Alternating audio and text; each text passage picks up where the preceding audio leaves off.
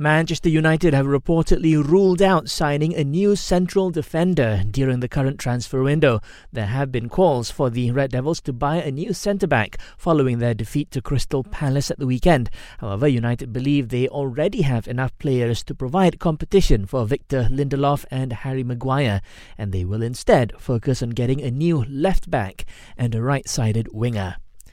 Napoli boss Gennaro Gattuso admits that defender Kalidou Koulibaly could leave before the end of the current transfer window if the right offer comes along. Koulibaly has been linked with Man City, who are looking to strengthen their back line as they hope to retake the EPL title from Liverpool.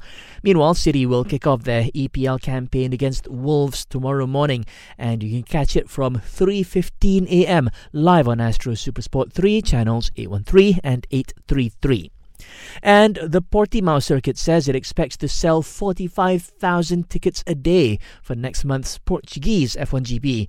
The recent Tuscan Grand Prix at Mugello was the first race to feature spectators since the start of the COVID-19 outbreak, while the upcoming Russian and Emilia-Romagna GPs will also have fans present. Watch the best sporting actions only on Astro.